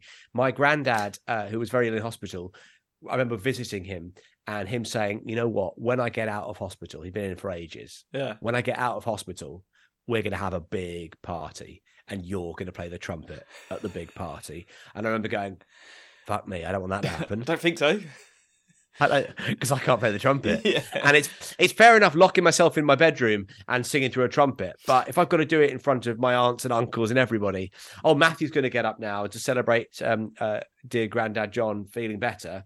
He's going to play a trumpet. And this is an appalling admission, but when he didn't leave hospital, or at least he didn't leave hospital in a living state, there was a sense of relief. Because I was worried you were going to say that, to be honest. I thought, well, and I mean, like, at least it's not going to be that, but oh no, okay. I was like, it wasn't the grief is a complex series of emotions. It's not one thing. But I remember I've got terror, and I feel a lot of guilt about this. But I've got two terrible, but when both of my grandfathers passed away, I've got bad things that I thought. I was a little kid. I was like 7 or 8, so I was like not a fully formed thing. But I remember thinking, oh well, at least I don't have to play that trumpet.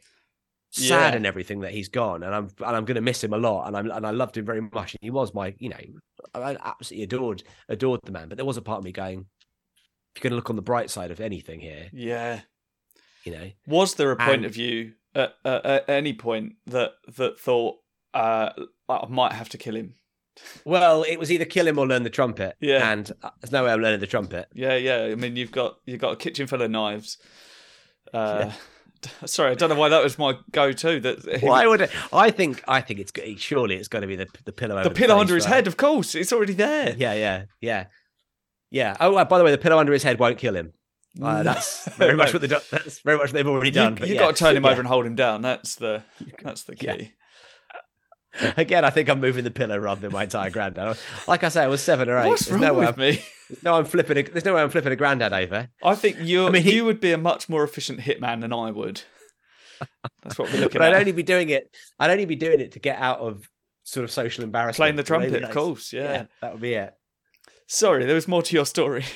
Well, no, I was going to say that like prior to that, when my other granddad had passed away, he'd been in hospital.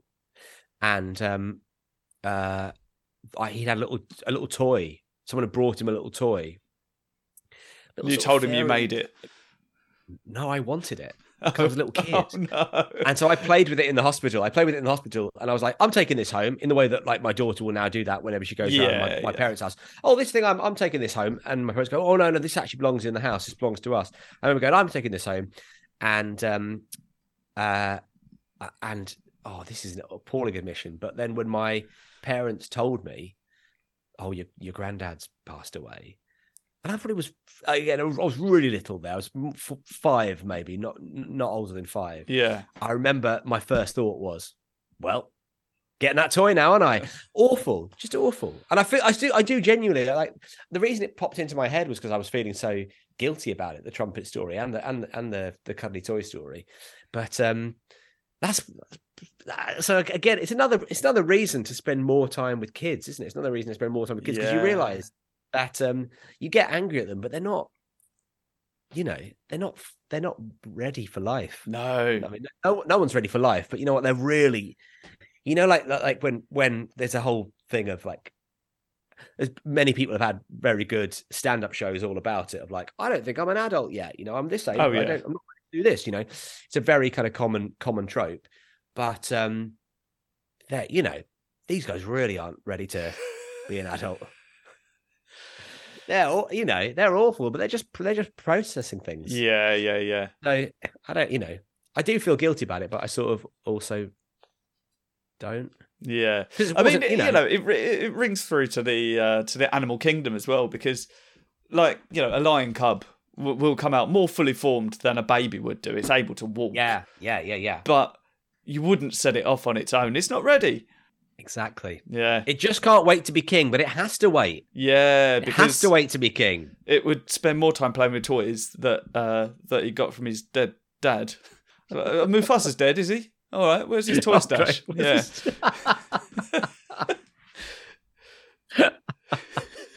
Nothing to do with the power and the responsibility. Yeah. He had some really, really good Meccano I want to play with. Just want to use that. Listen, is his scale electrics up for grab? Because yeah, don't tell me Scar's getting that. Oh right, yeah. Oh, Scar Electrics, I see. All claws point to Scar Electrics over there. Yeah, of course. We know why. We know why he threw him off that cliff. Yeah, brutal. Anyway, yes. Right. Yeah. R.I.P. Granddads John and Basil. We're gonna have to end on a happier question. Yeah, go on. I didn't expect that to be quite so brutal. I don't understand what that means. So I'll just ask. And this is one of my favourite questions that I've come up with. Oh, yeah. And that is, if you had to get the barcode of any product tattooed onto you, what would it be? It'd be a useful barcode. I mean, you don't have to use it, but it could just represent something you like. Right. The reason I first thought about it was I was buying a cream egg because it was that time of year. And those barcodes are so often folded in on themselves. I thought, just imagine if you had it tattooed on you, just ready. Boop. Cream egg, done. That's a very, very good point. Yeah. Now, I don't know the answer to this question. You might know. Does the barcode change ever? Or does the barcode stay the same and it recognizes the product and then the product is paired with a price? Because that's the, because the other thing as well is if you go, well, I'd like the barcode of a cream egg in 1987. Yeah. And so I'm only ever paying 13p for my cream eggs. Yeah. Interesting. Well, I think the barcode would stay the same probably. It's probably changed over time. But also, if you were buying a 1987 cream egg, it wouldn't just be the price of it, would it? It'd probably be quite rotten by now. Yeah, that's a good point. And also, but crucially, it would be bigger. Yeah. Do you want it bigger and rotten? Oh, the other day, I took my daughter to. We were driving home from the shops, and we drove past. Someone still had their pumpkins out. Yeah. And I was like, "Oh, cool! Someone still got their pumpkins out." And Cleo was like, "Can we stop and look at the pumpkins?" I was like, "Well, no, because we're driving a car down the road and we're almost home. But we'll go for a walk later on, and we'll go and look at the pumpkins." Yeah. And I was like, "This is going to be fun." And I said to my wife wanted to go for a walk. I said, "Look, just take the kids up and down the road. It's a nice evening. Before it gets dark, we'll walk up and look at the pumpkins." And I don't know why I hadn't realised this, but obviously these pumpkins were just disgusting. Yeah, they were like. Yeah, they were putrid. They were kind of crumbling in on themselves, which obviously looks good, but they were moldy. So like the teeth were covered in like grey, like lichen-like, spores. Sort of just exactly spores, and flies were coming out of their mouths. God, so like just flies coming in and out of the eyes and back in through the mouths and stuff. I mean, they looked way more spooky than they would. Yeah. I think that tells us that we really need to make our jack-o'-lanterns in early October. Yeah, absolutely. Do them in July. Give people something just gives them the sort of really awful puddle of orangey goo with some grey lumps in it. That would really scare the trick-or-treaters. But I couldn't like get my daughter to not touch them. It was so bad. She was like, she wanted to push the teeth. She wanted to pick them up. It's like, it was a huge fuck up of parenting. What did you expect was going to happen? Yeah, old pumpkins. Here's a fun thing to do, kids. It's my friend Tom Crane once. Where were we? It might have been at like a wedding reception. He was like, had his little son with him, and he said, and his son would have been 2.5, maybe even younger than that, and said, "Hey, do you want to come and have a look at the little pigeon? There's a little pigeon outside." And as he brought the kid towards the pigeon, it was apparent the pigeon had no head. Didn't? And he was like, "Do you want to come and look at this? What do you think about that?" It's a funny thing knowing what to show your kids in terms of scary things. Like I sliced my finger open last Sunday, and I've got I put a plaster on it for the rest of the week because it was looking. It was a plaster. I had to have a plaster on it for 5 days. I took the plaster off and it looked awful. Yeah, like bits of the finger were all spilling out of the top. God. And so I put another plaster on. And I took it off last night and actually then left the plaster off. But like my daughter really wanted to see the finger with all the stuff spilling out of it. Yeah, and you kind of go, "Do I show her this? Am I gonna freak her out?" But I showed her. And she was all right with it. But now I've just got a horrible looking scar. But it's weird, the things that, because that sort of stuff, like she saw these pumpkins and was like, "Oh, brilliant, amazing." But then she sees there's a TV show she really likes where at the end of one episode, she won't watch the entire episode because at the end of one episode, a guy eats a slightly hot curry and pulls a face, and she's like, "Oh, I can't watch that. It's too scary. He eats a hot curry." Don't show me that episode about eating healthily. Yeah. Don't show me that episode about healthy food. I can't watch it. But I do want to look at that putrid. But I do want to watch. I do want to look at a weeping sore on the end of your finger, and I do want to look at a pumpkin that is literally vomiting flies. Yeah. I don't think that answered the question. No. What was the question? No, you did not. Sorry.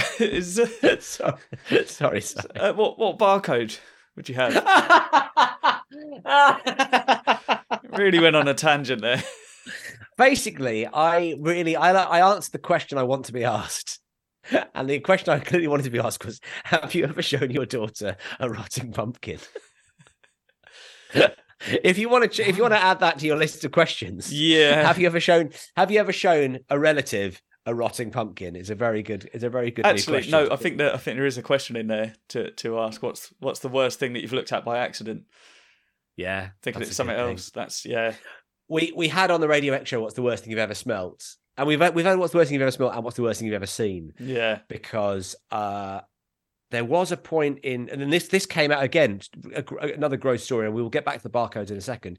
But we were sat watching, on a weekday, blistering hot heat wave, a couple of days before my daughter's birthday, and we're looking at over our lawn, and there was just a weird black lump in the middle of the lawn. We couldn't work out what it was, and as I got closer, it was a several days dead squirrel with like maggots crawling in and out of the stomach and stuff. It was so bad, and also as well, that's very much the parenting thing of going, well, I've got to deal with that. Yeah, that's got to be me at some stage. Putting on some rubber gloves. Yeah, picking it up using a plastic bag. Oh, feeling how heavy it is. Yeah. Awful. So we had that. As I said, what's the worst thing you've ever seen? As our radio. Didn't you put that in the bin? Went in the bin, yeah. Yeah. What are you going to do? Well, exactly. I've made this point a number of times. My cat's brought in a couple of mice as an allotment sort of over the back, and she's brought in a couple of mice and killed a couple of birds, and you put them in the bin. What else are you going to do with them? Got to go in the bin, yeah. Unless you're going to because also if you dig you need to dig a deep hole so that like foxes aren't going to go and dig up that hole and whatever they want to do, just spread squirrel guts all over your lawn. Yeah. We can't. We had a bouncy castle arriving in 48 hours. We've got to get rid of it. Yeah. I didn't put it in the indoor bin. I just can't stress that enough. It was in the outdoor bin. I didn't bring it into the house and put it in the indoor bin. I walked around the side of the house and chucked it in the outdoor bin. But yeah, I think barcode. What would I go for? Forgot that I'd asked.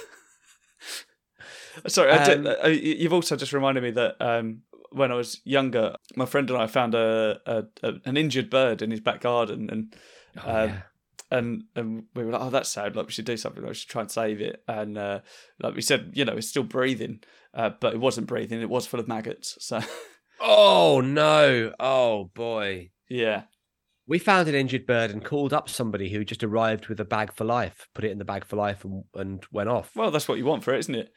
Yeah, I mean, yeah, you want life. Yeah, exactly. Yeah, yeah. Maybe it had something that you didn't know. Yeah, is that why they're called a bag for life? Yeah, you put something in that's on its last legs. Bring birds back to life. That's why you can't use them for your shopping. If you buy like a chicken, you get home. Oh no, you've got a live yeah, chicken. Yeah. It'll leap straight out. You also can't use them to suffocate somebody. No. I tried on my granddad when he said, I'm going to make you play the trumpet at my party. I said, here we go, bag for life over the head. If anything, that added... It was more alive. Added weeks onto his slow and non-existent recovery. Anyway, right, let's... I guess you've nailed it with your answer, which is the ones that are really hard to do. Yeah. Do you know what? Oh, you know what I would do? Loose veg. Yeah. Barcodes for loose veg. Any specific vegetable? Well, I always seem to struggle to find the broccoli. I don't know why. It feels like they move it. They don't move it around in the. It's not like the eggs in the supermarket. They seem to move it around on the screen. Yeah. You go like it'll be like fruit, and then it'll be like herbs. Yeah. And it'll be like salad, and you're like. Surely it can't be any. Yeah, surely it can't be one of these things. Where's this loose broccoli? So yeah, I think I'll go loose broccoli. But if that goes well, then I'm getting potatoes. I'm getting bananas. I'm getting sweet potatoes. The whole salad. Yeah, I'm getting a nice healthy. All down my upper arm. Get it down your ribs. Do it down the ribs. So that does mean popping the shirt off at the automated teller. Yeah. I feel like rolling up a sleeve, and probably more acceptable. Yeah, I think so.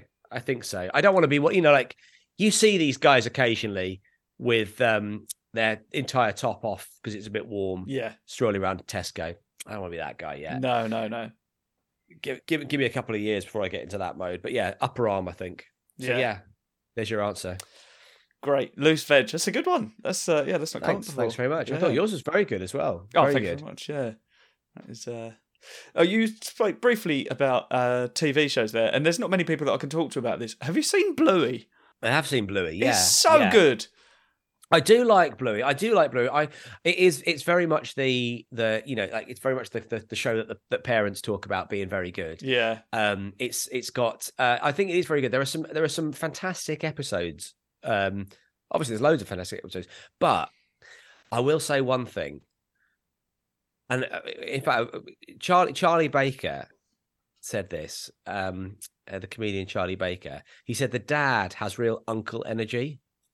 Yeah. Like his kids will say to him, "Why are you not as fun as the dad on Bluey?"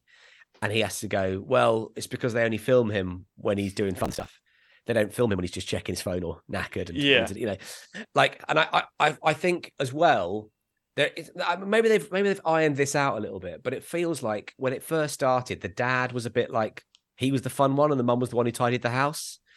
And I feel like that's maybe balanced out a bit, but certainly when it first started, my wife thought the dad was Bluey. Yeah, she was fair. Like, it's so much about the dad. It's so much about the dad. But I love it. We were watching it this morning, and it is very well put together. Yeah, my wife puts it on every day.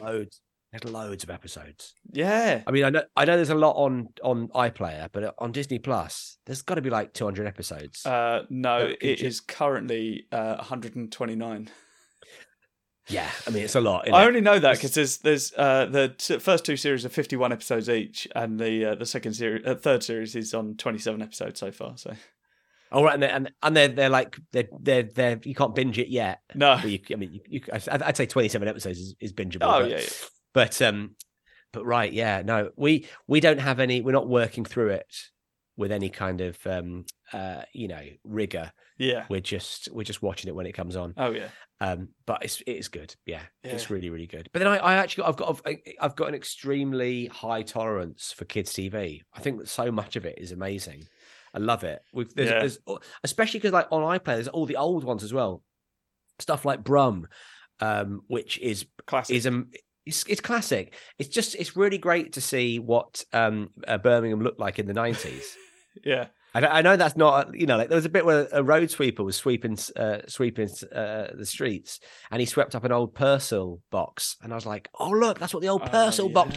So it's like there's a real nostalgia there as well. But the stories are really good, and obviously you got Toya Wilcox doing the VO. So yeah, what's not to like? Balamory, love Balamory. Yeah, which is like I didn't watch it at the time; I was too old for it when it came on. But it's so good. Yeah, I think that was right in my age group.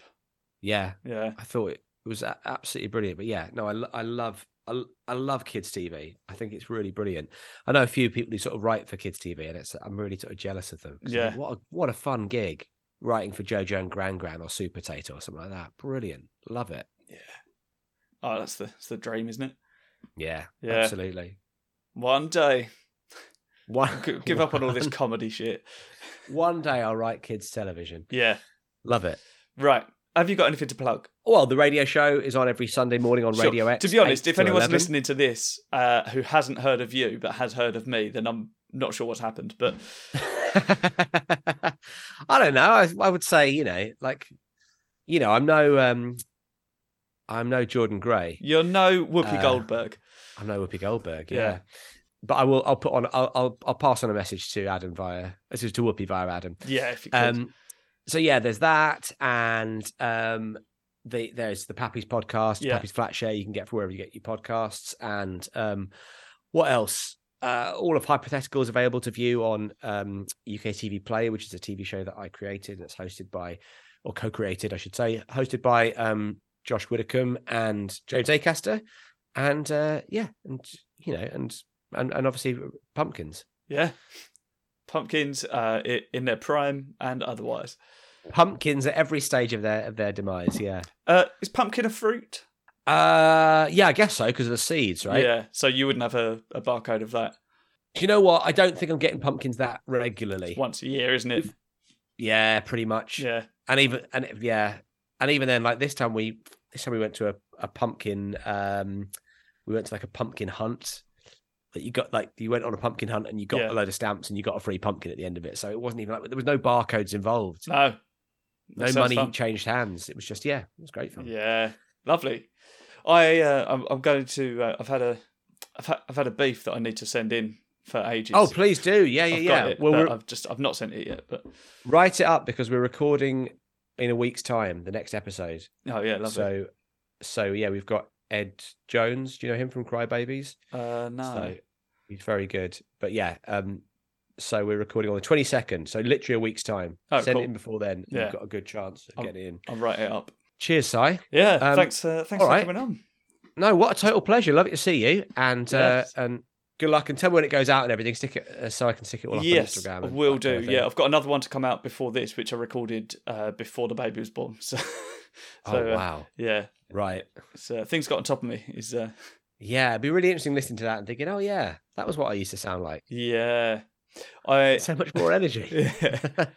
But yeah, lovely. Yeah, thanks so much for coming on. It's been really fun, and yeah, always a pleasure. We'll do it again sometime, and quite possibly in person next time. Yeah, next time we'll do it in the flesh. That'd be great. Bit more organisation. All right, take care, man. See you later. Thanks, man. See you later. Cheers. Bye. Bye. So that was Matthew Crosby. What an absolute delight. I love him. He's brilliant. He's so funny, so friendly, so kind to just keep talking for as long as he does. He loves a conversation, doesn't he? He just keeps going. He's got so many brilliant stories. So go and check out his radio show and Pappy's and Hypothetical and all the things that he gave a shout out to. Go and check out tickets for my tour of Cyclops at my Linktree, linktr.ee/Side Eves. I'll put all the links to the separate shows on there.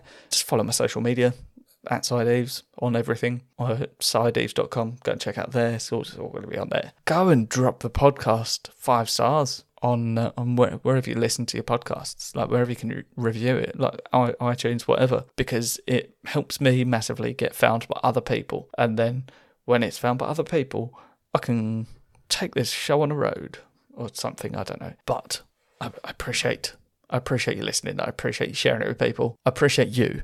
You're why I do this, because this is just wonderful fun, and I love that so many people enjoy it. So thanks for listening. I'll see you next time. Drink some tea. I'm about to. Then I'll go to bed. I love you. Be safe. Goodbye.